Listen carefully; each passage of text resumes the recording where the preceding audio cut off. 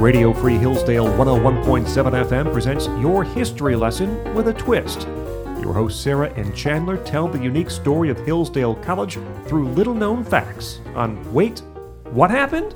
Hi, I'm Sarah Shuri. And I'm Chandler Lash. We are going to be talking about literary societies per Chandler's suggestion. So Chandler, what do you have? Yeah, so I was looking in the library the other day, and I found this really interesting book called The History of the Amphictyon Society. You learned to pronounce it. Yes, I Googled it, and that is how it's pronounced. It's very Greek. So I was flipping through the book. It was really interesting, and I noticed all these Roman numerals at the beginning, and then figured out that the book was published in 1890, which is pretty cool. It opens with a really great, succinct history of the college up to that point. So if that's something you're interested in, great resource. Back to literary societies overall. In 1845, Michigan Central College, as we were then known, was located in Spring Arbor, and we had two literary societies. So literary societies were very common on 19th century college campuses. They might present papers written by members, discuss and debate, have literary productions, even play music, play sports together, have snacks, the most important part. Of course. So yeah, no, they sound like a really fun thing.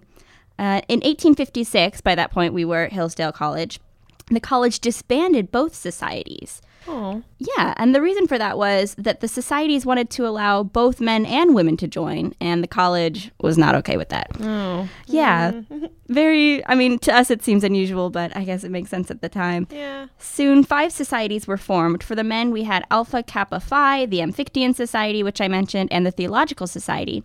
And then the ladies had the Ladies Literary Union and the Germani Sodales, I believe it's pronounced, society.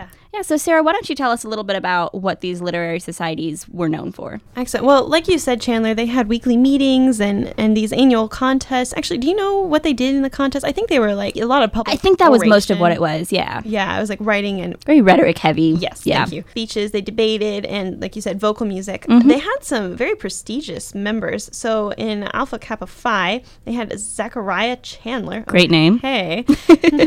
First Republican senator from Michigan. Oh, that's cool. First Republican senator from Michigan.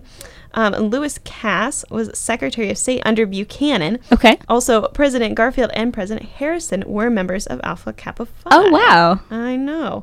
You have written here that what is the Great Rebellion of 1866 and 1867? What the heck? That is a great question. So that happened when students wanted to invite members of the opposite sex to join their societies. And again, the faculty, not okay with this, shut that down. Students were very upset. They regarded this as an invasion to their chartered rights. They would leave classrooms, and they even put a large poster over the chapel pulpit, which called for the removal of the college president, President Fairfield. Whoa. Yeah, so it was a big deal. They were not happy.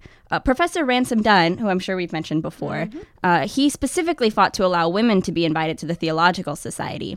And in 1867, faculty finally conceded to the society's demands, and the societies lasted into the early 20th century, which is actually long after they had disappeared at most other colleges. So it's kind of interesting that we were very dedicated. Go Hillsdale. So about the only time you'll hear of a rebellion on Hillsdale That's true.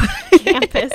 Oh my gosh. Well, that's all we have time for today. I'm Sarah Shuri. And I'm Chandler Lash. And you've been listening to Wait, What Happened? On Radio Free Hillsdale 101.7 FM.